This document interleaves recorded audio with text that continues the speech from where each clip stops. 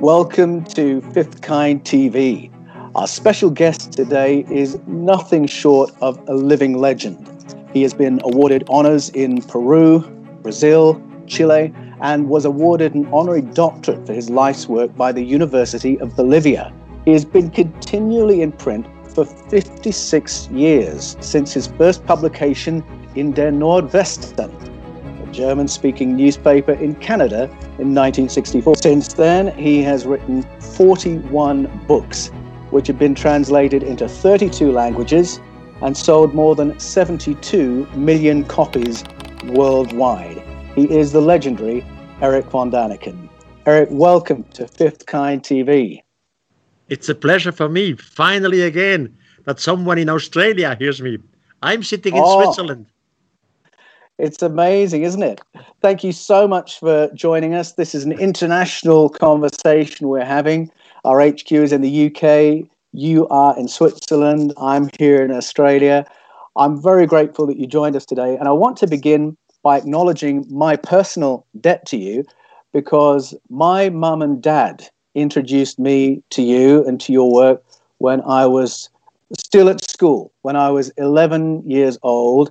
And that really had a huge impact on the course of my life. In a funny way, it resulted in my going into the world of ministry for more than 30 years, and now into the field of researching human origins, human potential, previous civilizations, and ET contact. And I know the journey for you began when you were at school. You were at a Jesuit boarding school, and part of your studies there involved translating the Bible from one language to another. And I believe it was as you did that, as a teenager, that you started noticing some anomalies in the Bible that caught your attention, and that really set you on this road. Tell us what happened when you were at school that got you started on this incredible journey. I was educated as a strict Catholic, and my father sent me into a Swiss Catholic boarding school, which was led by Jesuits. And in that school, we have to make translations of some parts of the Bible from Latin to Greek and from Greek to German. Now, I was a deep, deep believer in God. By the way, I still am a very deep believer in God. We come to this later. But my God had to have some qualities. For example, my God had to be all over. He would never use a vehicle in which to move from point A to point B, because God is omnipotent, or God is out of time. God is a spiritual being, etc., etc. Now, while translating these books, I read, for example, in the first book of Moses, before the Lord of the Bible descends to the holy mountain, he gives order to Moses to construct a gate around the mountain so that the Israelites would not come close by, otherwise they would be destroyed. So Moses constructs the gate.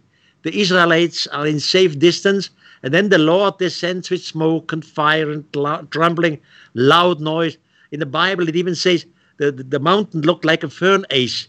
Now, I said to myself, as a 14-year-old boy, why does God, the real God, the spiritual God, first need a gate for protection? God is omnipotent. Why this distance? Why would he say they would be destroyed if they would be closed? So I simply had doubts in my own education.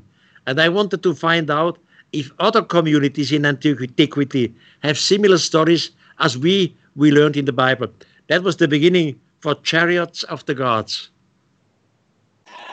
And that curiosity took you to reading some other texts. I think already at school you were reading the Mahabharata, and I believe it was one of the brothers, one of the Jesuit priests, who was noticing your questioning and said, Erich, you should go to the library and borrow the Book of Enoch.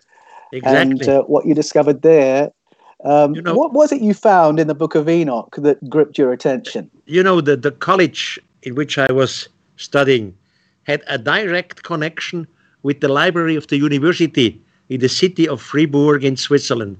So I just had to go to the next door, and I was in the library, and the leader of the library was a Jesuit too. And I told him, your brother told to me I should ask you for the Book of Enoch. And he asked me, what do you want to know about Enoch? I said, everything. I know nothing about Enoch. So I received the book of Enoch. Of course, I studied the Enoch in 2 languages, and it's very, very fascinating. Now we have no time to recover the whole Enoch story, but the main thing is Enoch was taken up to the sky. In religion, they say he was taken up to heaven. There he goes into he travels or sees some garden. In the religion, they say, well, he's in the garden of the paradise. In my eyes, no, he's not in the garden of the paradise. He's in a mother spaceship and in a plantation of a mother spaceship. Then he comes to the highest, the room where the highest was sitting. And the highest said, hello. He welcomed Enoch and 2 others. Now I said, my God would never welcome first the human from earth.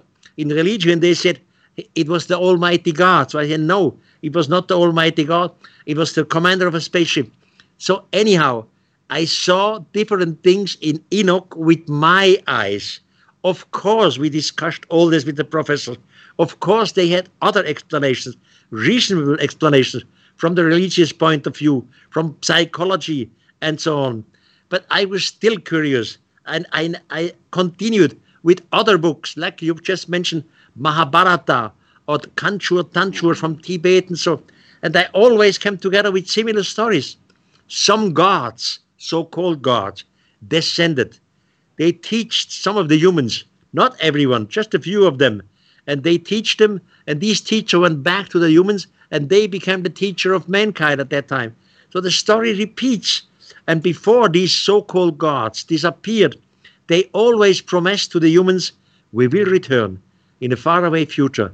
And this promise of returning of the future has become part of every culture on the planet. Until today, our big religion, I said it, I'm educated as a Catholic, we are waiting for the returning of Jesus.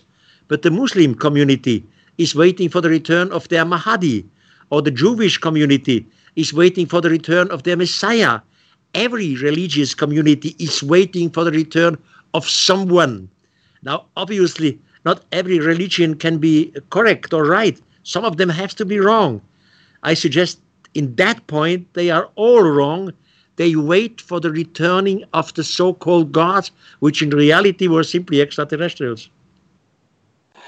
Now, when we read of these visits in the Mahabharata, when we read the Vedas, when we read the Dronapava, when technology appears in those texts, it seems quite straightforward. The writers don't seem to feel the need to cover up that we're looking at extraordinary technology. But when it comes to the Bible, the translators seem to cover it up a bit with their translations. We have a spiritualized version of the text. And I've heard you say that if we were to translate more literally, perhaps only 10 words used in the ancient text, it would change the whole context and the extraterrestrial aspect of the story would become clear. Can you tell us something about some of those words, what they are and how they work? As a Catholic educated, they told me in school when I was a boy, Erich, when you live correctly, when you do not harm anybody, when you do not lie, when you do not kill, once when you die, you will come to heaven. Heaven is the place of absolute happiness. Heaven is the place where you are together with the angel. You praise the Lord and so on. Later, as an adult, I learned that heaven was not a place of peace. In heaven, even in our own religion, one day an archangel with the name of Lucifer came and goes to the throne of the Almighty God and says, we don't serve you anymore. Then the Almighty God asked for the Archangel Michael to destroy or throw Lucifer out of heaven. So heaven was not a place of peace. And this happened in different texts. So I suggested, let's translate the word heaven into space. Or we have been taught angels were there. Angels are the servants of God. Now, angels are mostly spiritual beings, but these angels, or at least some of them, it depends on the translation. Sometimes they call it the fallen sons of the gods, or the guardians of the sky. Some of these so-called angels had sex with women, definitely, including in the Bible. Now, spiritual beings, beings who are near to God would never have sex with humans. And some of these angels also behaved very badly, sometimes including in the Bible, in the book of the Kings. One of the angels destroyed more than 100,000 Babylonians or Sumerians or Assyrians, just from the sky. So I suggest that let's translate the word angels into extraterrestrials. Now I have done it with two words. Heaven becomes sky, angels becomes extraterrestrials. Now, some of our humans, some of our ancestors, for example, Abraham or Enoch, they were taken into the heavens. In reality, the heaven was a spaceship. Heaven, where we have war, is space. But into the heavens, where they have been instructed, they received the teachings, that was a mother spaceship.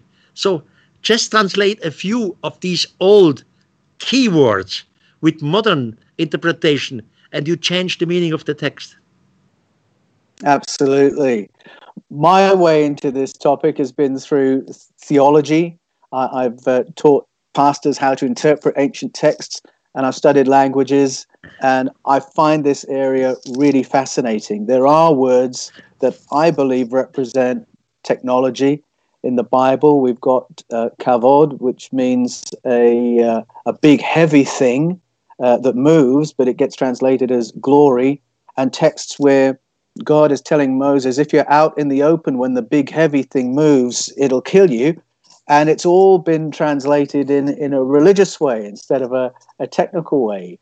So I'm absolutely with you in what you're describing. I wonder how it is. I suppose in the past, the translators hadn't seen technology to make the comparisons and perhaps didn't understand what they were reading in a technological way. Of course not. You know, in the past, these translators, these professors were brilliant humans, very integral, very well educated. But it was another time. The spirit of time was not the one that we have today. They were not in position to find words like spaceships or atomic weapons or things like this because they didn't know it. So they translated it in the best possible way at their time. Brilliant people, adorable people. But the result, as we see now, because the spirit of time changes, we should make some changements in these old texts. Let me point out one thing which seems important to me. I say in my books that this planet was visited by beings from outer space thousands of years ago. At that time, our forefathers were Stone Age people. They could not understand what they were seeing, what was going on, and they believed erroneously that these extraterrestrials were gods. We all know there are no gods. There's just one God. Now, I am often attacked and accused. I'm an atheist. I'm a non-believer in God, which is completely wrong. Let's imagine for maybe just 2 minutes that my point of view would be correct. Okay, we would have been visited by beings. So where do they come from? What is their evolution? Where their knowledge come from? Now you can go on and speculate. They were visited or infected by another solar system. Where did they come from? You can play back the game for millions of years. It doesn't change nothing. Finally, you arrive to a starting point where in every respect with religion, you honestly say, this is God. This is creation. I never lost my God. I am still one of these figures who pray every day. Yes, I'm going to come back to that a little bit later.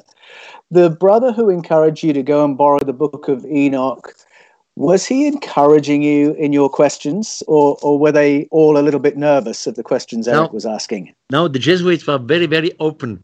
In that school, every Jesuit had one degree of a doctor degree. Everyone, be it in literature, be it in history, be it in archaeology. And they were very, very open. They said, you find out, and when you have questions, you come back to us. Of course, I always had questions, and I know the religious answer. For example, Ezekiel. Everyone knows Ezekiel. Ezekiel is a prophet in the Bible, and he describes a vehicle which descended. He describes the noise which the vehicle makes. He describes the wheels and the legs and so on. Now, my religious teacher said, Erich, you have to see this as a vision. Ezekiel had a vision. He saw the Almighty God sitting on his throne, flying to the sky, impressing human. So I know the religious and the theological answer, but I don't agree with it. So we had no fights. It was open. By the way, later, when my first book, when Chariots of the Gods came on the market, in the meantime, most of my professors have become retired, but some of them were at my lecture, of course, in the same city where I was educated as a student. And after this speech, we were sitting together, drinking a glass of wine. These older teachers, and I was still a young man, I was 33 at that time, and they all gratulated. It's wonderful, the result. You never lost your God. I know I will never lose my God. Same here. And that's great to hear. So you had this passion on this topic while you were still at school, and it obviously continued because in your 30s, you wrote Memories of the Future. By that point, you'd followed your family into the hotel business, and you were the manager of a hotel in Davos in Switzerland, and you'd written this book, Memories of the Future, the first title for Chariots of the Gods. 20 publishers had said, no, that's not for us. I can relate to that. I know what that feels like. And then one day you had a guest come to your hotel who did something for you that turned your life around. Can you tell us that story? Of course. I mean, as you said, my background from the family is hotel business. So I grew up in the hotel business. Of course, I was in a hotel school. Of course, I was for a short time a waiter. Of course, I was for a short time standing on the bar. I was on the reception. I did everything which we had to do in the hotel business. And finally, I was the manager of a first-class hotel in Switzerland. But since my college time, all these years, I always had my hobby, which later has become my profession, looking for the translation of old texts and so on. So finally, I had a manuscript, and I was proud as a young man. Of course, every young author is proud, and I was sure the world will snap to this story, but the world was not interested at all. I made over 30 photocopies.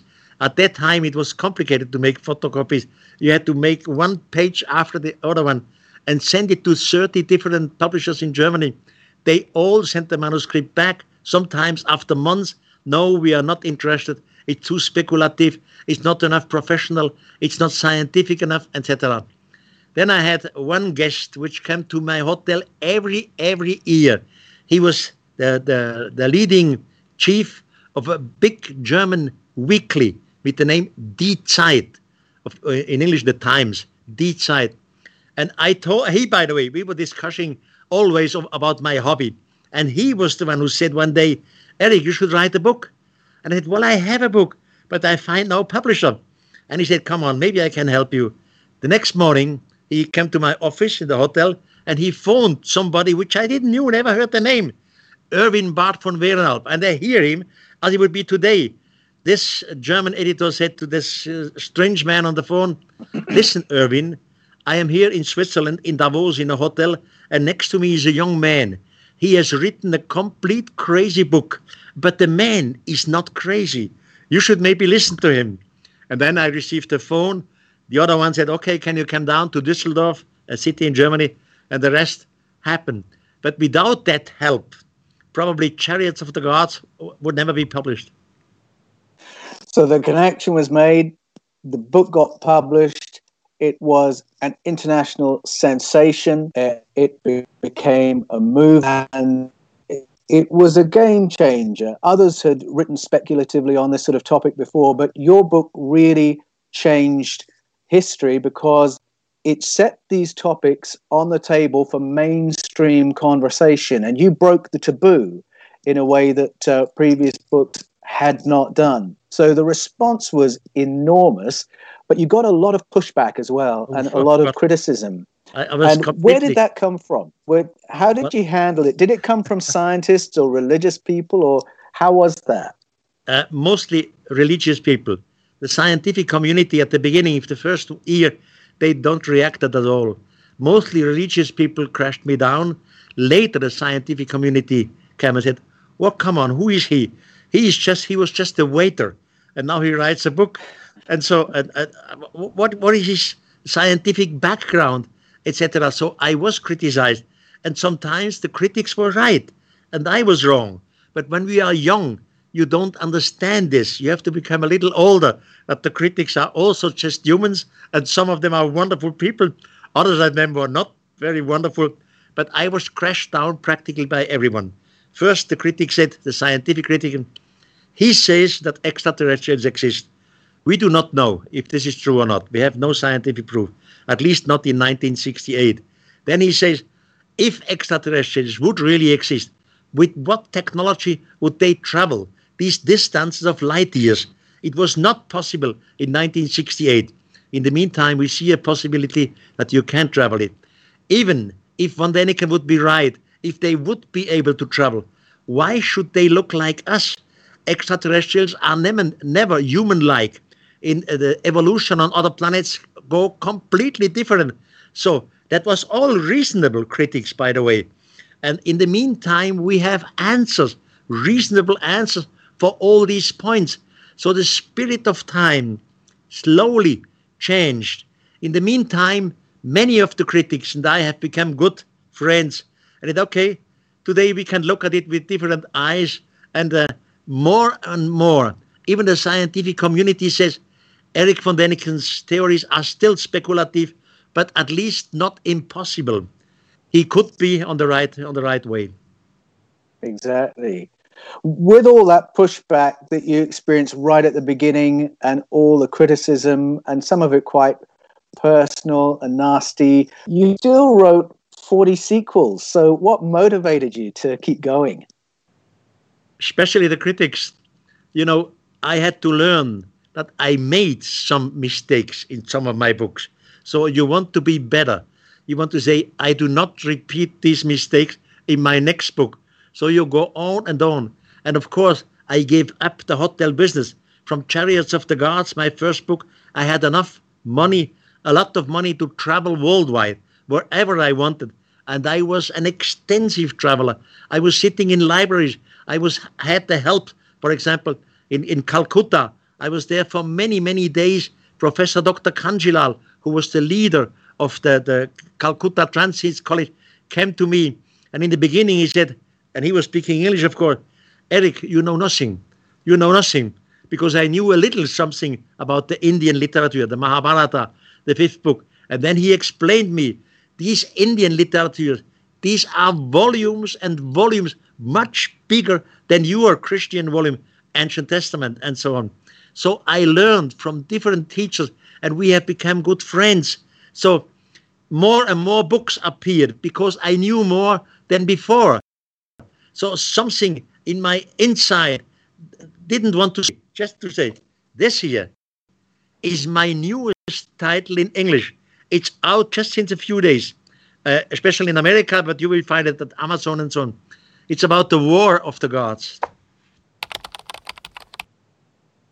That's a great topic because, of course, that appears in ancient sources all around the world. And just the very idea that there's a war in the heavens and a war of the gods ought to raise an eyebrow and make us think, the story I thought I knew must be a little bit different. So I'm really intrigued by that title. I'm going to be reading it.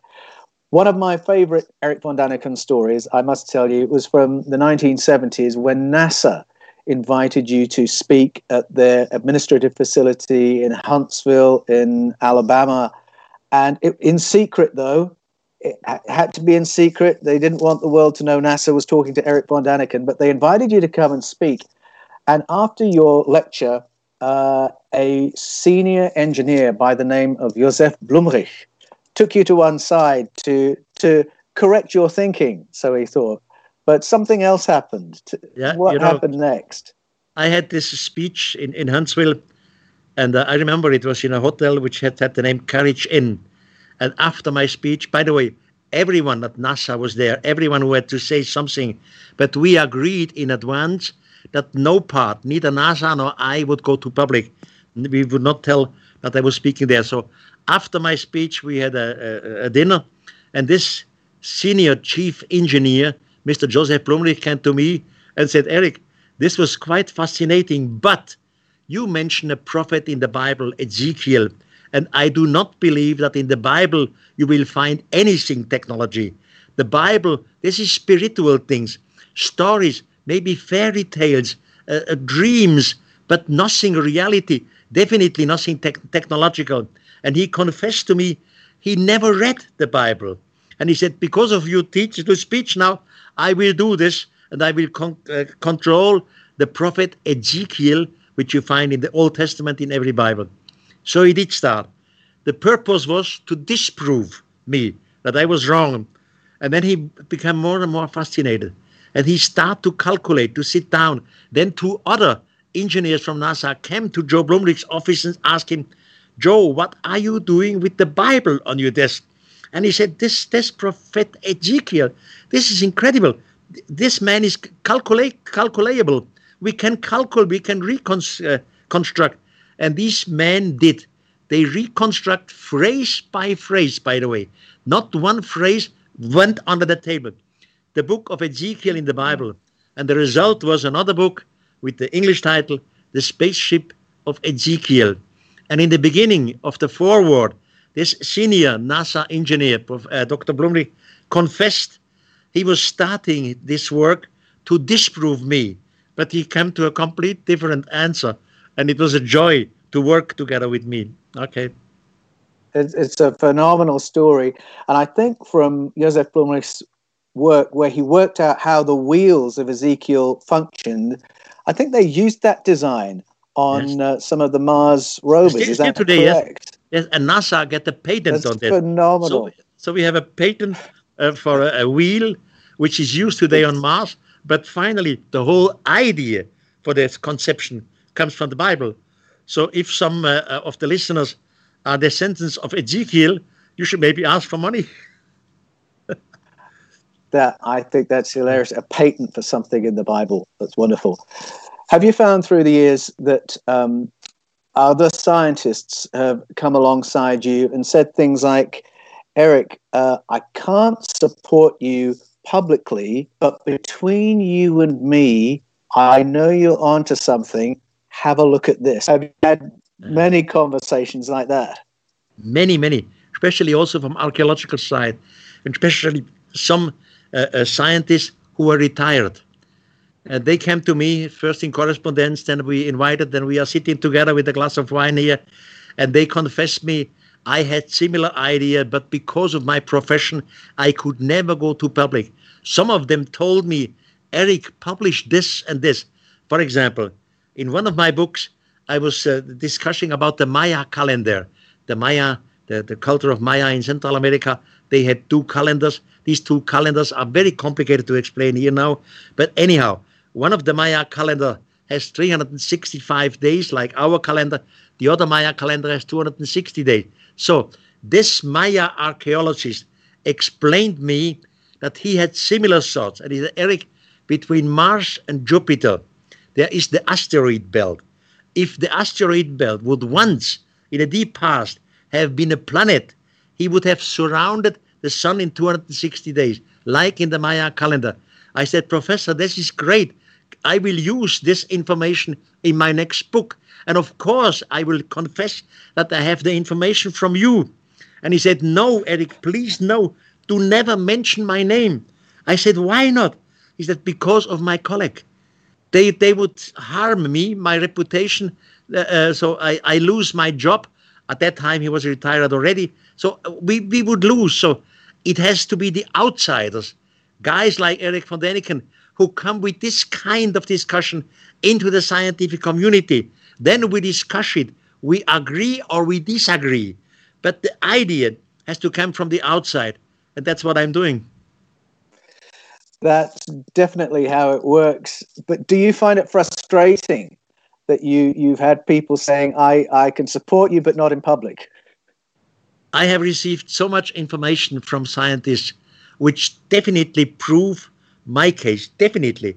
With some of them, I have never gone to public, until today not. I can give you an example because it's 30 years old. In the meantime, I can discuss it. Once I was in Saqqara. Saqqara is in Egypt. With Professor Dr. Holei Ali. He was at that time the head of antiquity of Egypt. And he came to me together with an anthropologist. He explained me what his job is, bones, etc. And we went to a tomb down deep in Saqqara. And we saw the skeleton of a being where one part was a sheep and the other part was a dog. And he said to me, the anthropologist, Erich, this is not possible in evolution. This is a mixed creature. What is a mixed creature? For example, the Sphinx is a mixed creature. The head of a human, a pharaoh, the body of a lion. Now, here we have a mixture between a dog and the sheep, which is not possible in nature. If a dog and a sheep would have sex together, it would never come out a mixed creature. If a human would be so perverse to have sex with an ape, it would never become a mixed creature, half human, half ape, because the figures of the chromosomes do not fit together. So if we can prove mixed creatures in the past by the bones, then we definitely have the proof of extraterrestrials, because some 10,000 of years ago, the old Egyptians know nothing about genetical design. In the meantime, we know it. So we would have a proof for extraterrestrial. But that professor says, please do not go to public with this. And I have not gone to public. Also now in the meantime, I would go. But the man died. And I don't want to do something of a personality who is dead, because the critic cannot control it. So, and you know, in many cases, when some teachers told me, Erich, I tell you something, but please do not go to public or do not mention my name. I always respect this, because if I would have gone to public, so the critical journalist would go to the professor, he would say, oh, come on, Erich misunderstood me. So I would stand there as a liar, and the personal friendship is over, is broken.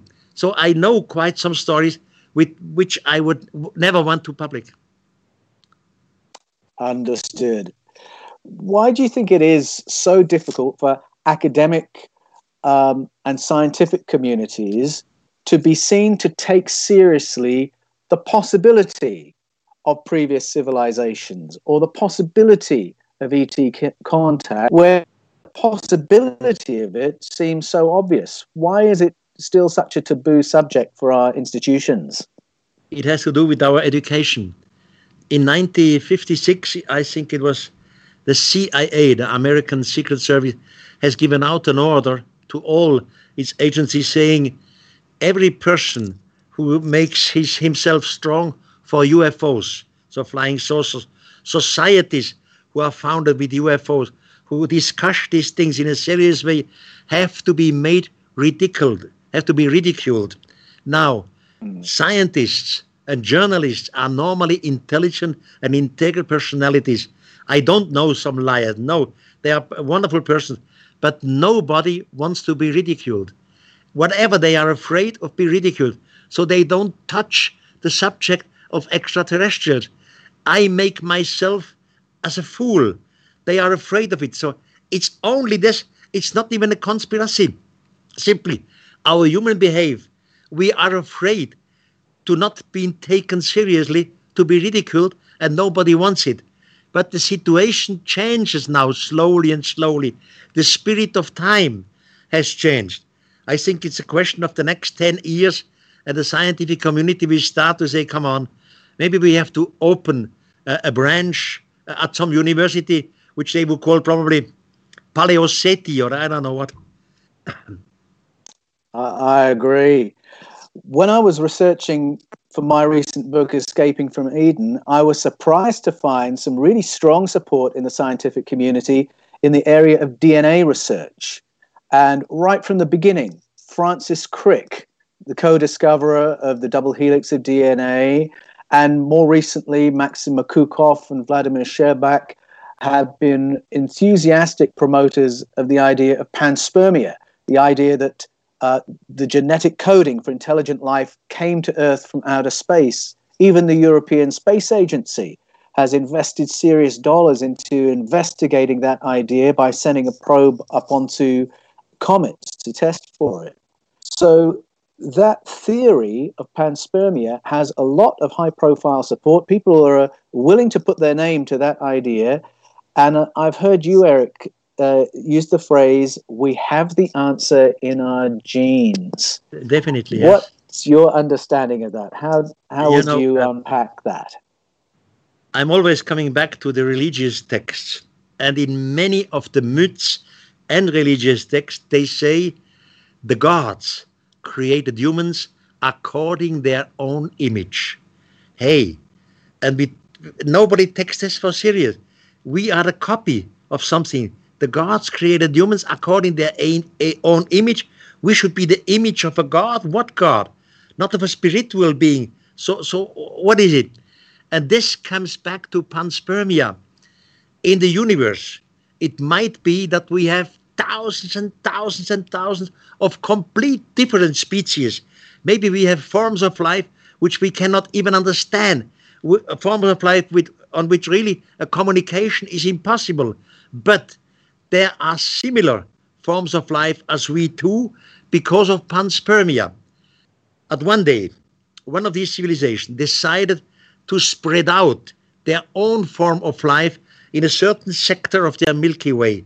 Now you simply start not with spaceships. This is too complicated. It takes an eternity. The distance or something. You simply infect a section of your Milky Way with your own DNA. And of course you know that the biggest part of this DNA will fall into the gravity of a sun, will be destroyed, or into the gravity of a planet, which is completely wrong for that form of life. But the few of it will come into the gravity of a planet which is similar than the one they started. By the way, NASA says in the meantime more than 4 billion of Earth-like planets must be out there. So, and now on this planet, evolution starts. I am still a believer in evolution. We are the product of evolution, but not only. Somebody always interfered in our genome, as the gods created humans according to their own image. So in my picture, one day a spaceship arrived here. As expected, they found all kinds of forms of life on this planet. And one of them, who was the most advanced, let's call it our ancestor, not in scientific terms, some sort of apes. Now they took the most advanced of this one. They simply take one cell. They change the DNA code in the cell. They put the cell into a liquid nutrition, multiply it, and put it into the womb of a female of the same species. The female will now give birth to the child. The child has, of course, the skeleton, the body, the head, the teeth, the finger. But because of this artificial mutation, the child has something in plus which the rest of the family tree has not. I mean, we still have today chimpanzees, we have orangutans, we have gorillas. They all belong to the same family tree, but only one, we, spread out. Why? In anthropology, they say, well, it was coincidence. No, it was not coincidence. The so-called gods made it, they created it according to their own image. And it makes all sense. By looking at it this way, you not discredit, you don't say, we are unique. No, there might be thousands of forms of life out there, but some of them are similar to us because they are the offsprings of it. I was amazed to discover Plato, because I read Erich von Daniken first, then I read Plato, and I discovered that this Greek philosopher from 2,500 years ago agrees with you. And he has his way of talking about panspermia, and then he has this language, these entities who came in our distant past. He called them children of God, and they intervened in our development as a species. And he said they adapted us to give us a greater component for consciousness and intelligence. And I've heard you express that same story in the language of they gave us curiosity, which is what turned us into a technological species. Can you remember what was the evidence that you found that finally persuaded you that, yes, that's what happened? Was there something that really clinched that idea for you? Every intelligent form of life, could be an animal, it doesn't matter. If it's intelligent, it has to be curious. If you are not curious, you are not intelligent. Curiosity is like a monster which is in our brain. We can do nothing against curiosity, and curiosity will guide every intelligent form of life into space. Why? Imagine, for example, we would have an evolution and we would have become only a form of fish. But as a form of fish in the water, we could never develop a computer, because for a computer you need electricity. Electricity you cannot find develop in the water. Or let's say there would be an intelligent form of lion. Okay, but with the lion fingers, you cannot construct technology, etc. So it's always in evolution, a step by step who goes on, curiosity. Now imagine, just as a dream, a crazy speculation, our society would know everything. Just stupid. We knew everything about animals, anything about the plants and the trees. We made a hole throughout the planet. We know what's on the other side, between Switzerland, I came out in Australia, etc. But one day, when we know everything, we still look to the sky.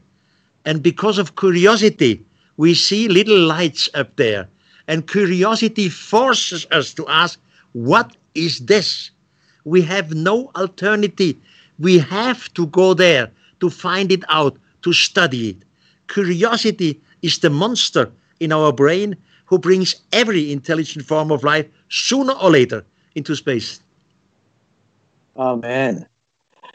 You talk about the zeitgeist shifting, and there's definitely been a shift in the last couple of years, and something that has been in the press, I don't know how many people have noticed, but last year in 2019, the US Navy started opening up about having been engaging with UFO phenomena or UAPs. And then in 2020, we heard from representatives of the Pentagon saying, yes, we have this department and its job is to investigate materials which may be from UFO crash retrievals. And we've heard from Luis Elizondo, Erich Davis, Chris Mellon, and then Alain Juillet from French intelligence confirming all that. So we now know that there are government agencies that know more than the rest of us.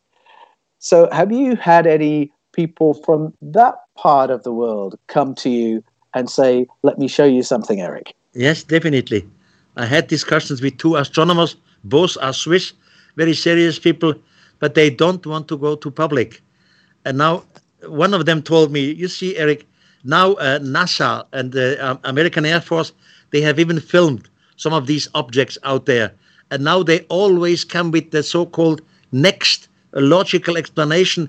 They say, well, it's a technology made by the American Secret Service, or it's a drone, just a drone. But this is not true, the astronomer told me. I said, why not? He said, Erich, we have this so-called UFO stuff, this observation of this object since at least the 60s, so more than 50 years ago. At that time, our technology had no drones with that possibility, to move with that high speed, to make this maneuvers, etc. So the next natural explanation, which they will tell us, it's just a drone, is not true either, because we have to deal with this mysterious thing since 50 or 60 years. Yes, there are some things out there, but astronomers would never go to public. Every astronomer is part of the International Astronomical Union, and among them we have sections like SETI, Search for Extraterrestrial Intelligence, and even these SETI people, wonderful persons, by the way, high intelligent person, they have made among themselves a sort of free censorship. If someone of the SETI astronomers sees something in his telescopes, or he hears something out there, he is not allowed to go to public. First, you have to contact a special group among SETI.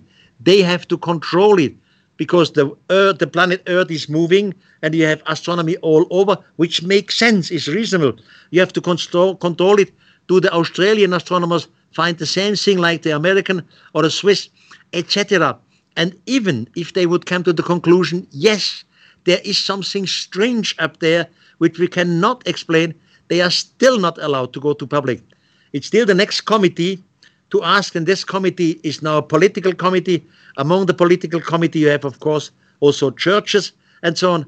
The question then is mankind ready for this? Would it create a shock? Yes. Are we ready now to say we are not alone?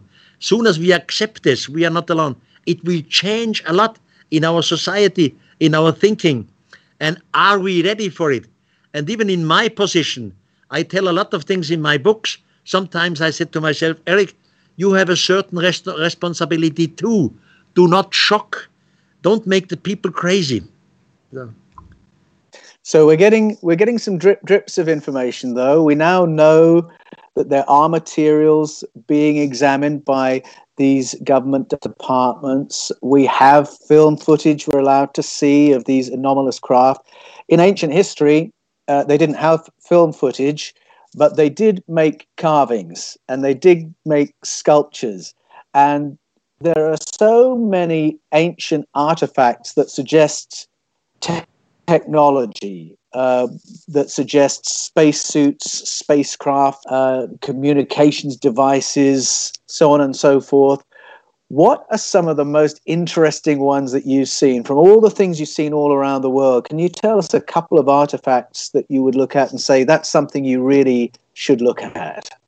3 points. First, we have cave paintings.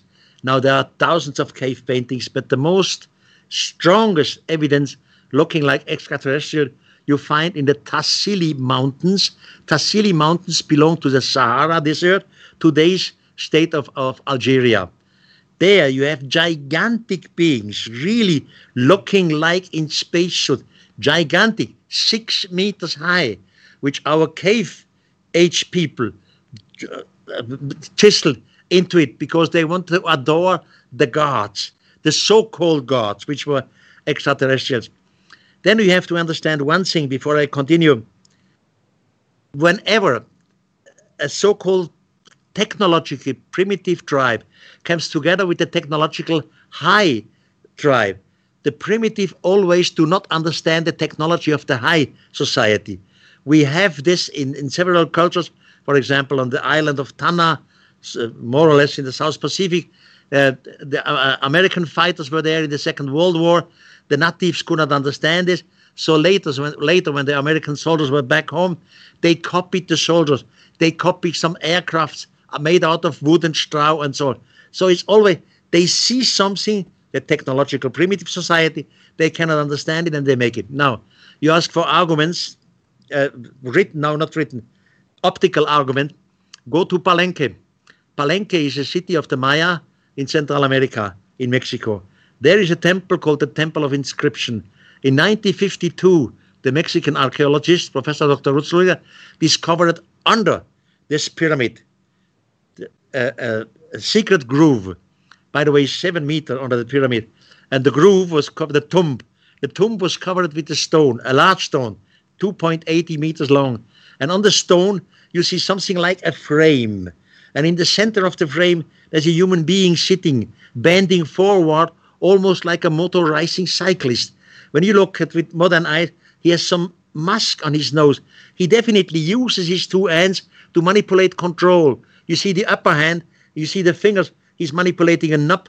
From the other hand, you still see the 4 fingers of the back of his hand. He's sitting on a chair, and outside of the frame, you see something like a linking flame. Now in archaeology, they explain it very reasonable. They say this represents Pakal. Correct. Pakal was the second last ruler of the city of Palenque. But why in this position? Somebody in the deep past has seen some of the so-called teacher, the so-called God, in a vehicle, not in a rocket, not in a space vehicle. To understand this, we have sent Saturn V in direction to the moon, but only the top of Saturn V arrived around the moon. From the top of Saturn V, a smaller vehicle went down, a lunar module.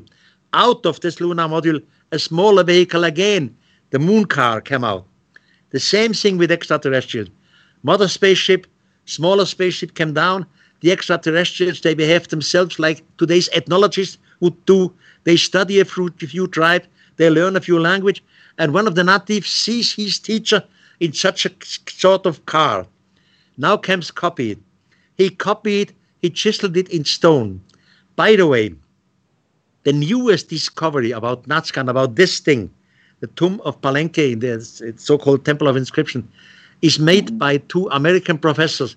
They both have the same name, Stewart and Stewart, because it's the father and the son. They both are the best, really known translators from Maya into German. And they have translated now the figures around this tombstone. And they came to a figure. Pakal, this young priest who's sitting there, is given down with a date of 1,200,046 years. All crazy. These gigantic datings. We have another Maya figure, Bolognocte called, where you clearly the figure 968,000. Or we have the Sumerian king list, which today is in British Museum in London.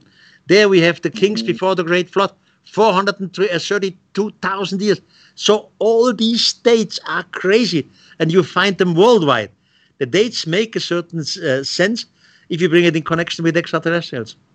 Indeed.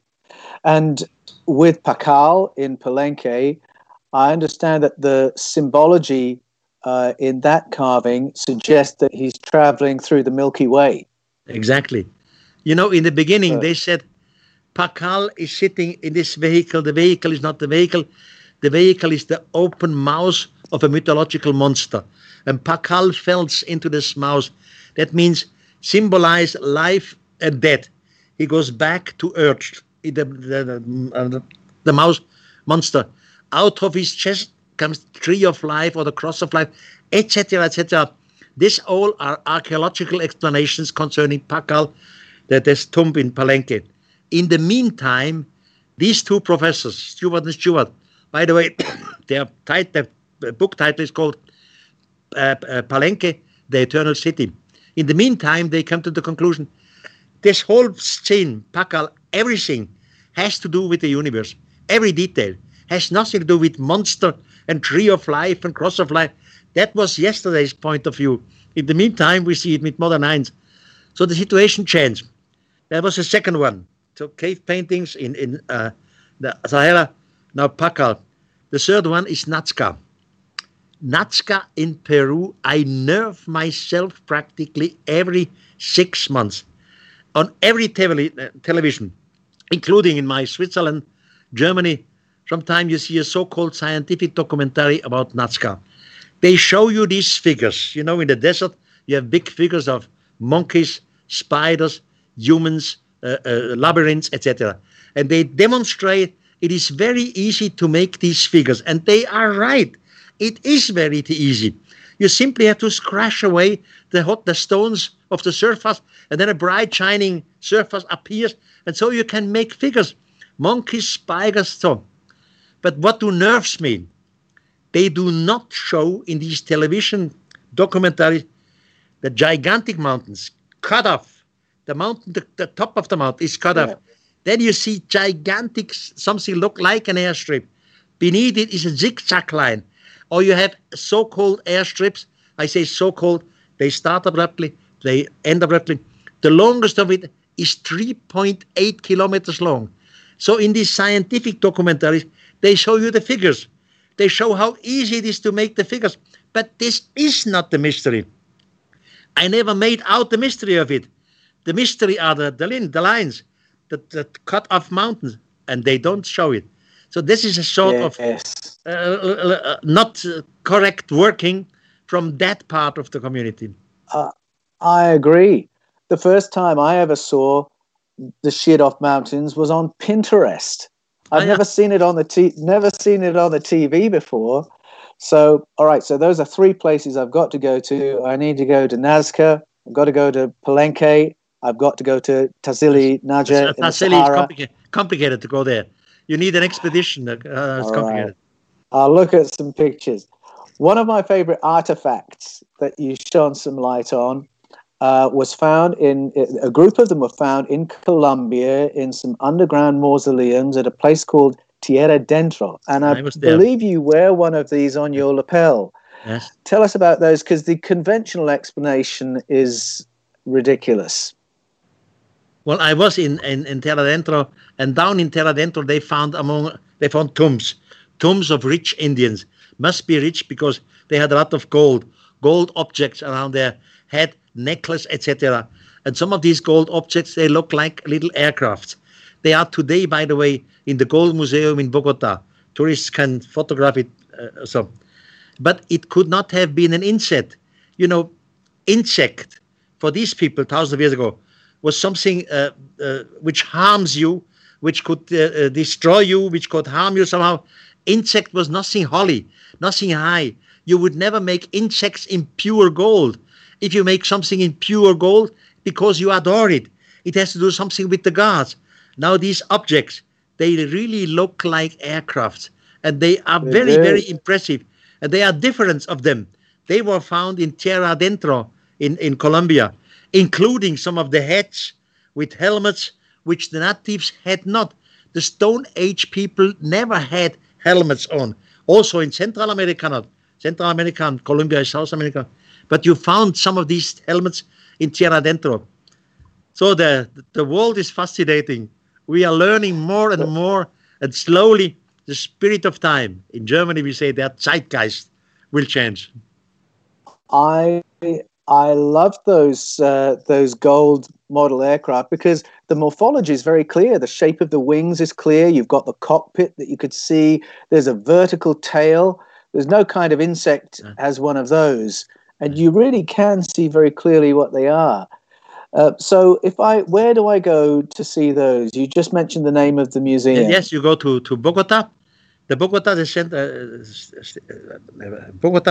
and the Gold Museum is very known. The Gold Museum is known for tourists.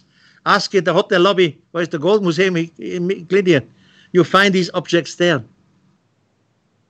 So if I can afford to go to 2 museums in the world, I'll go there. Where's another museum that I should go and see? Well, again, Palenque, Central America. I mean, the Museum of Antropología in Mexico City has a copy of the tombstone, but the copy is made is presented in such a bad way that you cannot overlook it. Your eyes are at the same level as the stone. You cannot overlook it. So it's very, very complicated. But anyhow, go to Palenque. Yeah. All right. I'll do that. Now, I want to ask you to speculate on something for a moment, or you might have some inside knowledge here. In 2009, the Pontifical Academy of Sciences convened a colloquium under Pope Benedict XVI. And we were told what they were going to be discussing, and they prepared us for about a year before it happened. And the colloquium was to discuss the theological implications of contact with other civilizations. And various spokespeople came and met the press during that process. We heard from Father Jose Gabriel Funes, who's a director of the Vatican Observatory, and he said we should be ready to embrace a brother or sister alien sooner than anyone anticipates, he said. And there's no issue between theology and bioseti, as he called it, or astrobiology was his phrase. And then we heard from the Reverend Dr. Guy Consolmagno, who said we should expect to meet brother and sister aliens. We shouldn't use the word alien, he said, because we'd all be creatures of the same creator, and we shouldn't be surprised to meet them, he said, because they're in the Bible, he said, they're in the New Testament and the Old Testament. And when this all happened, and they all came to the press and they spoke about these things, they gave the impression that they were expecting a revelation to be made. So why did they do that? Does the Vatican know something that the rest of us don't know? How do you read that? 1 second. Ramon! Okay. Wait a second. I just have to show you something here. One second. So, I'm back now. All right. You know, soon as we accept, as the church would accept the existence of extraterrestrials, including the Catholic Church, would have some problems. We have spoken about this before. We will never lose God. Never. The Almighty God is still the greatest thing in the universe. We don't know who created it, etc. But as soon as we deal with extraterrestrials, for example, the Christian community has to ask themselves, was Jesus also on their home planet? Did he was crucified there too? Or did they do not need a salvation, etc.? So we have some conflicts, but these conflicts will be solved by the clever theologians of the Catholic Church. Some of them are brilliant humans, like Padre Fuentes, the chief of the you just mentioned before. So anyhow, I was always critical against my own religious education, against my Catholic. As I said, I never lost God. Now, a few months ago, I have become 85 years old. And at that day, I received a letter from the Vatican. It was an inscribed letter, the Vatican. And I opened the letter, and in there was this. Now, this is in German. His Holiness, the Pope, congratulates me for my 85th birthday. Erich Anton von Paul von Daniken is my name. He congratulates me. And there you can see this. It's the seal of the Pope in there. So even the Pope congratulated me for my 81st birthday. All through I was critical to our own church. That is wonderful. Thank you so much for showing us that. Folks, you saw that here first. Just linking in with this question, because I'm really interested in Reverend Dr. Guy Consolmagno, obviously doesn't have any problem combining an acknowledgement of an ET family with his faith. And it connects with some other stories, which I know you've researched. So let's go to Fatima, Portugal, 1917. This extraordinary phenomenon lasted for 6 months. A message was communicated, which was conveyed to the Pope of that time, Pope Pius XV, and the instruction was, this message can be released in 1960. So the Pope John the 23rd, in 1960, opens it up and says, we can't publish this. And it's still suppressed all this time later. What is all that about, Erich? You know, in 1970, 3 children, they had so-called visions. They saw the Holy Mother Virgin, Mary, in the sky. Now, I have once written a book about apparitions. I know there are many apparitions worldwide, but the ones in Fatima were unique because the so-called Holy Mother told the 3 children, I will appear every following month again at the same time, the same place for 6 times. So it started in March, then April, May, June, etc. for 6 months.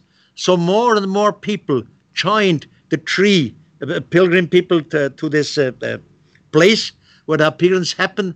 And on October, 13th October 1970, 80,000 people saw a gigantic disc coming down from the sky. The disc changed its color in red, violet, blue, orange, etc. And it was not just an appearance, because at that time, in 1970, we had journalists there who made photographs. Of course, only black and white photographs in 1970. I saw some of these photographs. The newspaper wrote about it. Now, that was definitely, in my eyes, extraterrestrials showed up. Clearly, they showed themselves to the human. But the church said no, it was a mother, the Holy Mother, Virgin Mother, Holy Marie. Today, in the Cathedral of Fatima, when you enter, you see a gigantic picture where you see thousands and thousands of people with open mouths looking to the sky. And up there, you see this apparition like the Holy Virgin Mary appears. But in reality, it was not the Holy Virgin Mary, it were extraterrestrials. So why has the Pope never given the message to the public? You know, all this happened in 1917. The the children had given the message to the Pope with the order he should open it to the world in 1960. So between 1917 and 1960 are 40 years, 3 years or what. Only in 1960. But between 1917 and 1960, Fatima has become to a gigantic pilgrimage place for the Catholic Church. I was there 3 times. It's very, very impressive. Gigantic cathedral, etc. So between 1970 and 1960. Now the Pope in 1960 opens the message and he realized it was not the Holy Virgin Mary. It was extraterrestrials. But in between 1970 and 1960, Fatima has become a gigantic pilgrimage place in the honor of the Holy Virgin Mary. Now, of course, the Pope could not say we were wrong. It was extraterrestrials. That's why he said in 1960, I cannot publish the secret. It would create panic, he said. And the following popes also never published. There is one so-called publication which is on the market. I read it. It's full of lies, of nonsense, which is not true. The real story of Fatima, the message of the extraterrestrials for the Pope to be given to mankind, was never published. Until today, not. But this will change also. Yes. So, here's something more speculative for you. We visited the moon. Between 1969 and 1972, we went 6 times, public, manned missions, and then 50 years have gone by. We've not gone back, no manned missions since. We're still waiting to go to Mars. What's holding us back? Does the pause have something to do with an ET presence? How do you read it? In my eyes, yes. I don't know if these speculations are true, that the astronauts found some extraterrestrial objects on the backside of the moon. I know the rumor. I don't know what is true or not. I knew personally Ed Mitchell. Ed Mitchell was the 6th man on the moon, an American astronaut, and he was there. And Ed Mitchell told me, Erich, I was officially informed that extraterrestrials do exist and that we are under control. And I said to Ed Mitchell, and we were together on the 4 Eyes here in Switzerland, I said, what do you mean with officially? You were the 6th man on the moon. Have you seen something up there? I said, no, Erich, I have never seen a UFO. I said, so what do you mean with officially? He said, Erich, before we started to this trip to the moon, we were 3 astronauts. 3 hours before our starting, the American astronomer Carl Sagan came to us, a very respected astronomer at that time, and he said to us, you are flying now to the moon and back, and it is possible that you see something which you realize immediately, this is not our human technology. You are not allowed to speak, in your radio with the Earth, to use words like UFO, extraterrestrials, outsiders. You must always use a code word. I said to Ed Mitchell, what was the code word for you on your trip to the moon? He said, Erich, you won't believe it. The code word was grandma. I say, hi, grandma, what has this to do with extraterrestrial?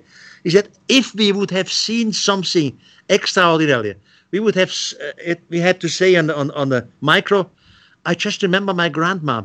So it's all crazy. So there are these things.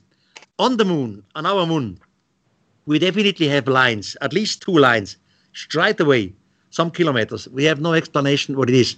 And then we have the Mars. Now, in the meantime, the surface of the Mars have been photographed, and including the surface of Ceres. Ceres is is the biggest asteroid between Mars and Jupiter.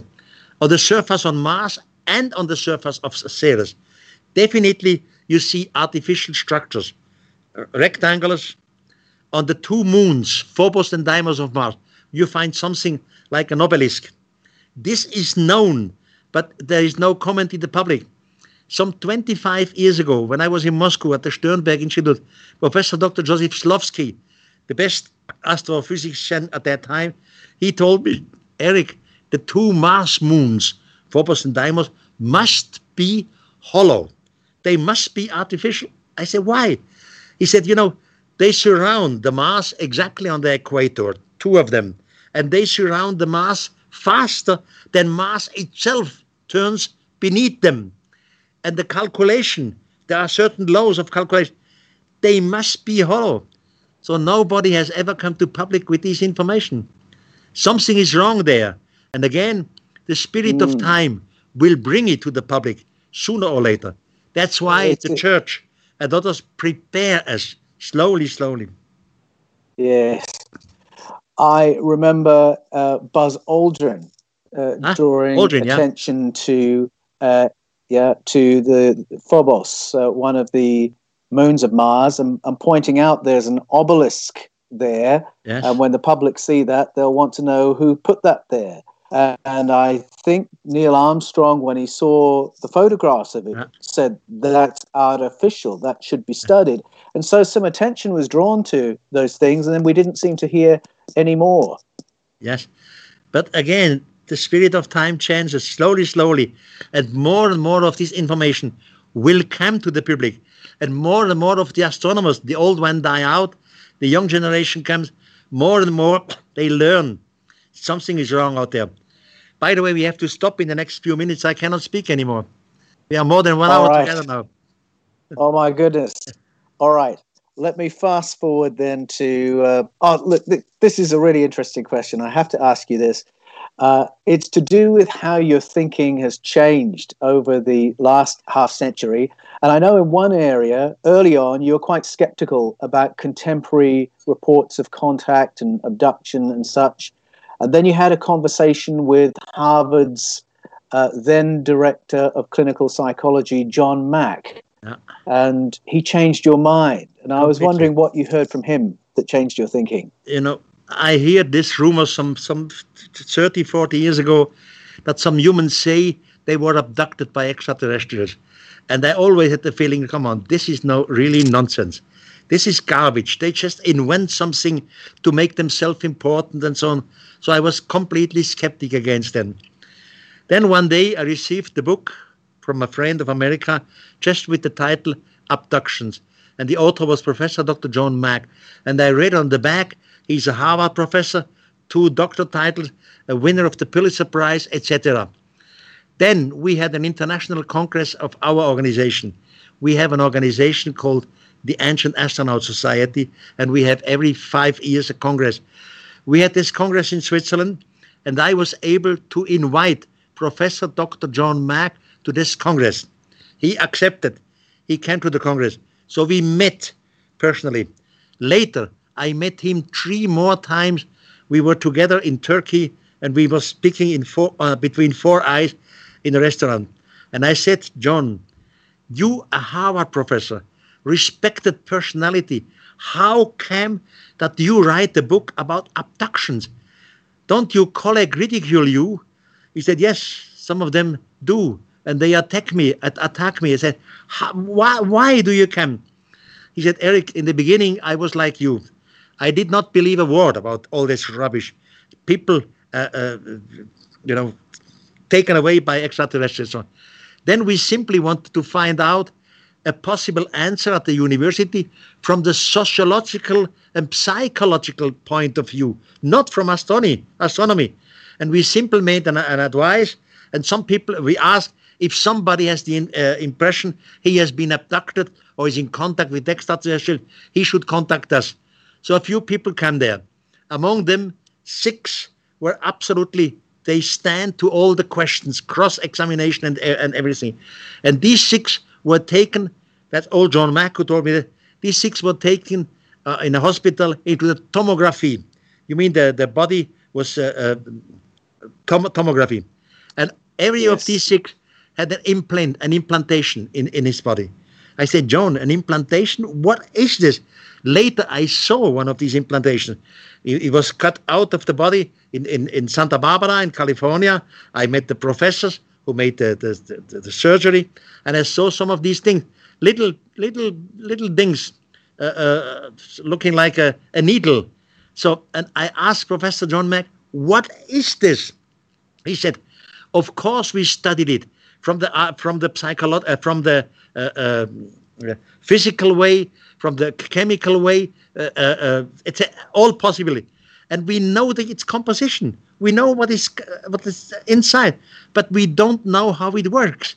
And he said to me, Erich, just imagine we have some ice bears or certain fishes. We make a certain implant. We want to a chip. We want to observe them. How do they travel? How long do they sleep, etc. Now maybe the female ice bear sees the chip on the ear of the male ice bear. And it goes with his nose in it. It looks at it with his eyes, but it doesn't know what it's for. He said, we are in the same situation. We have 6 implants definitely found. We know its composition, but we don't know how it works. And he said to me, that was the reason why I started to write my book, Abductions. I simply had the feeling this has to go public. Yes. The situation has to change. Yes, indeed. Erich, I want to spare your voice, so I'm going to bring it back to this final question. You mentioned it earlier, and I know you wanted to come back to it. And it's the question of another change in your thinking. Right at the beginning, you were a devout Catholic and you were taught to pray to Jesus and to Mary. Now, I know that your belief about the historic Jesus is that he survived his crucifixion. He moved to Srinagar, a place that I've been to in Kashmir. And so I presume you don't pray to Jesus and to Mary these days, but I know you do still pray. So can you say who or what do you pray to now, and what is your prayer? In religion, they tell us in the beginning was God and God was the Word. So as a critic, you should ask, okay, where did God come from? In physics, they tell us in the beginning there was a Big Bang, the origin atom. So you have to ask, where does the Big Bang come from, the first atom? In both situations, in religion, in the beginning was God, or in physics, we have an answer, but no proof. But we know something for definitely sure. The universe exists, and we do exist. And we can observe, and we can measure these billions and trillions of stars out there. Slowly, slowly, we see there are billions of planets out there. So we know for sure the universe exists. And there you have to become very, very humble and very respectful with every church. And in my church, it's still the Catholic Church, I say, this is creation.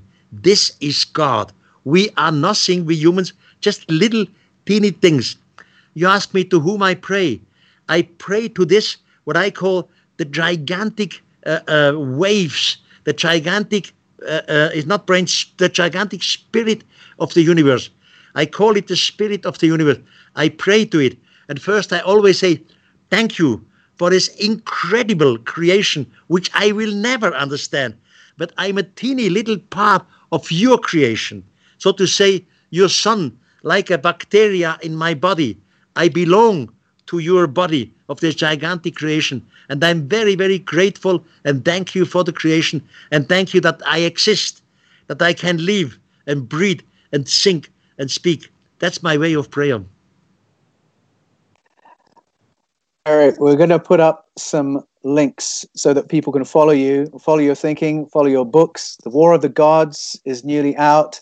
Yeah. Eyewitnesses of the Gods, your previous book, still available. People should go and buy that. You're doing, that's the latest. That's the War of the Gods. One, You've got tours coming up in 2021, guided tours that you're doing. One in Turkey, and the other, I can't remember where the other one is that you're doing. But where do people go? Where's your website that people should go to? So the website of Erich is Daniken.com. And there at the entrance page, you find the English section. So fantastic. Yeah. Thank you for that. We will put that link up. Let me just finish with these remarks. 2,500 years ago, Plato wrote that in the beginning was a unified field of intelligence and consciousness. It exploded to form the material universe so that now life can experience itself. And we're all part of that great journey of experiencing and learning. And Erich von Daniken, you've been a really important part of our journey in the 20th and 21st century, our journey of experiencing and learning. You really have changed the zeitgeist. And I want to thank you so much for doing that pioneering work. Thank you for your courage. Thank you for blazing that trail. And a big thank you from us at Fifth Kind TV for joining us today. Thank you so much. It was a pleasure to talk to you. Welcome everyone down under, some far away. I'm in Switzerland. You're in Australia. Between us is half of the world. Enjoy your life and thank you for listening. Bye-bye. Thank you, Erich, so much. Check out our main YouTube channel, The Fifth Kind, at youtube.com/fifthkind. Check out our official website at fifthkind.tv.